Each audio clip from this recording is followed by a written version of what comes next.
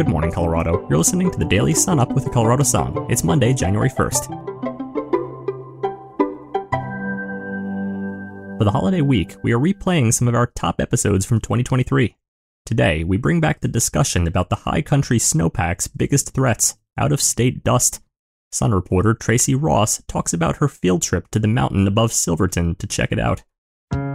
Before we begin, join the Colorado Sun as it brings the series High Cost of Colorado to the virtual stage. Discussions will include conversation around the high cost of housing, food, personal entertainment, the strain on Coloradans' budgets, and what's bothering our readers. Join for free on January 16th and RSVP today at coloradosun.com/events. Now, let's go back in time with some Colorado history. Today, we're going back to January 1st, 2014, when Colorado started the year on a high note.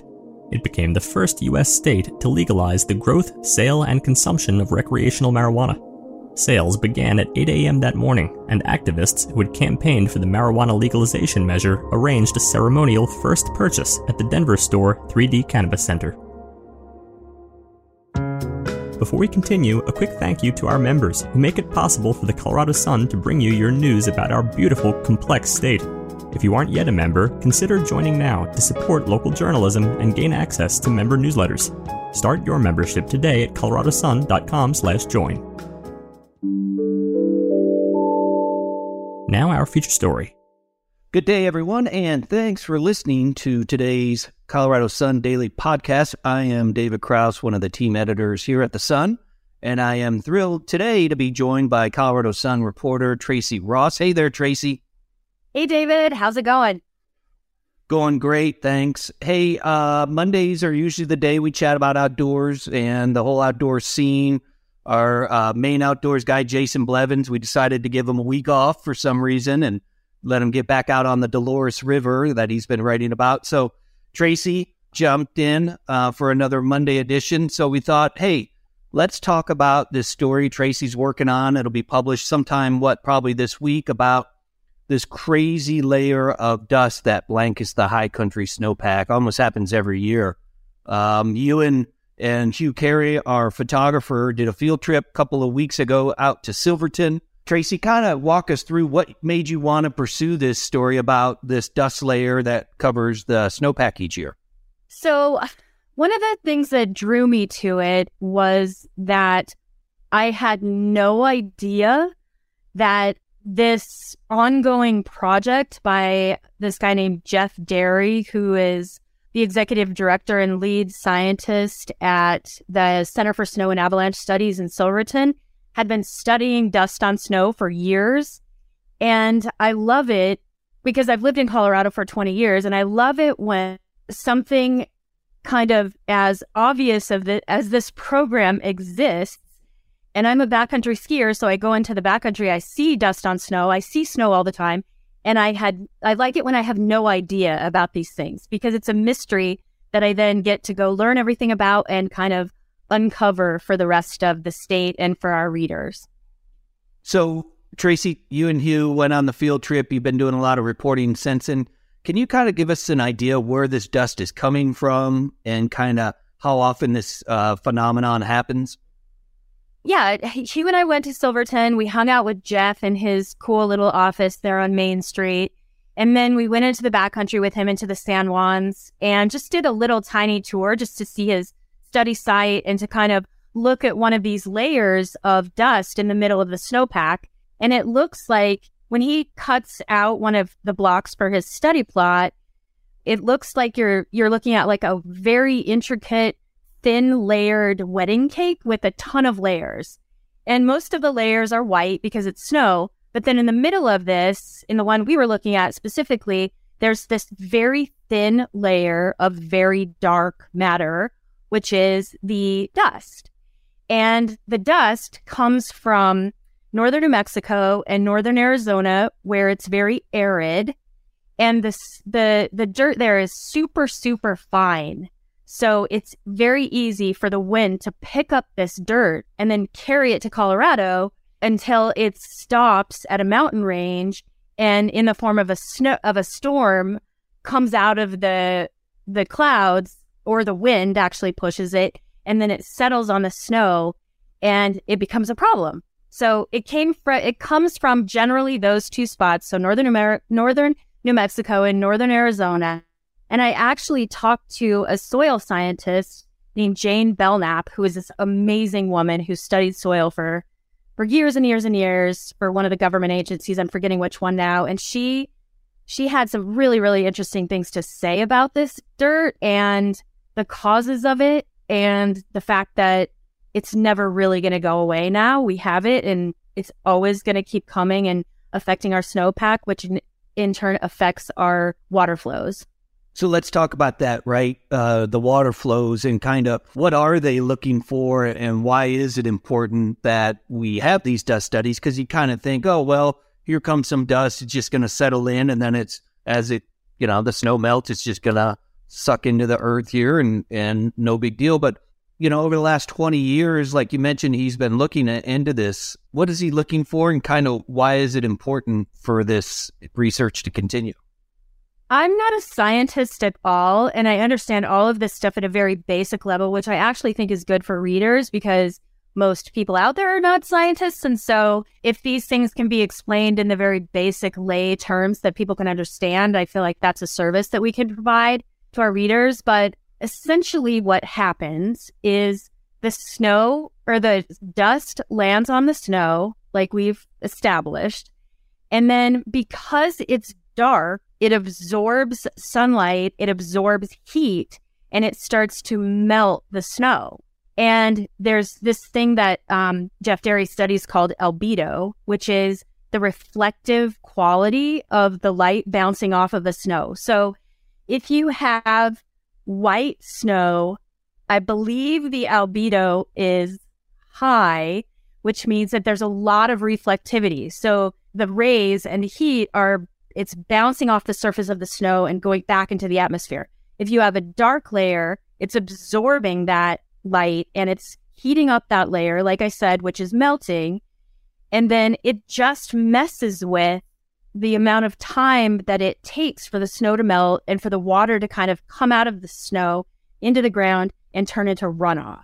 And the reason that it's a problem is because people like Susan Beharry, who is a water person with the Bureau of Reclamation in Durango, who I also have interviewed quite a few times. She manages, for instance, the Navajo Reservoir.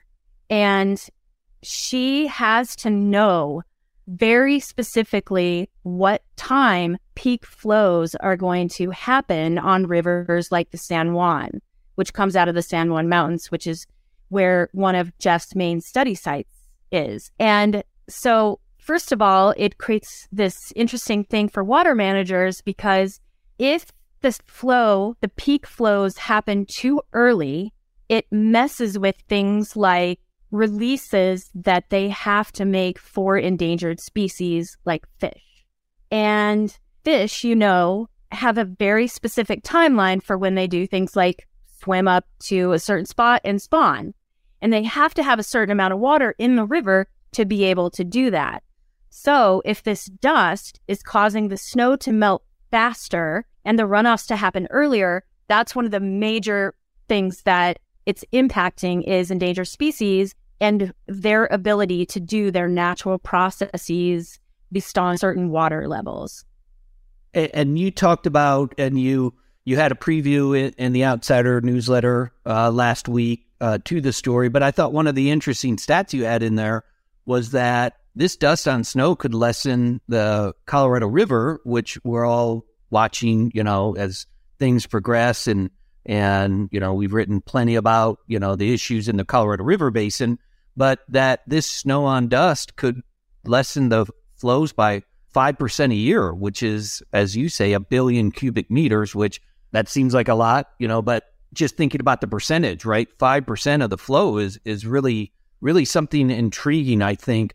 Can you talk to me, Tracy, and the listeners about where do they think the science goes from here? You mentioned flows and all that, but do they foresee more people getting involved in these snow studies? It feels like it was kind of a niche thing previously, but with everybody keeping such a watchful eye now on water issues, do you see there these snow studies gaining a little more momentum, or where do you really see this dust on snow study go from?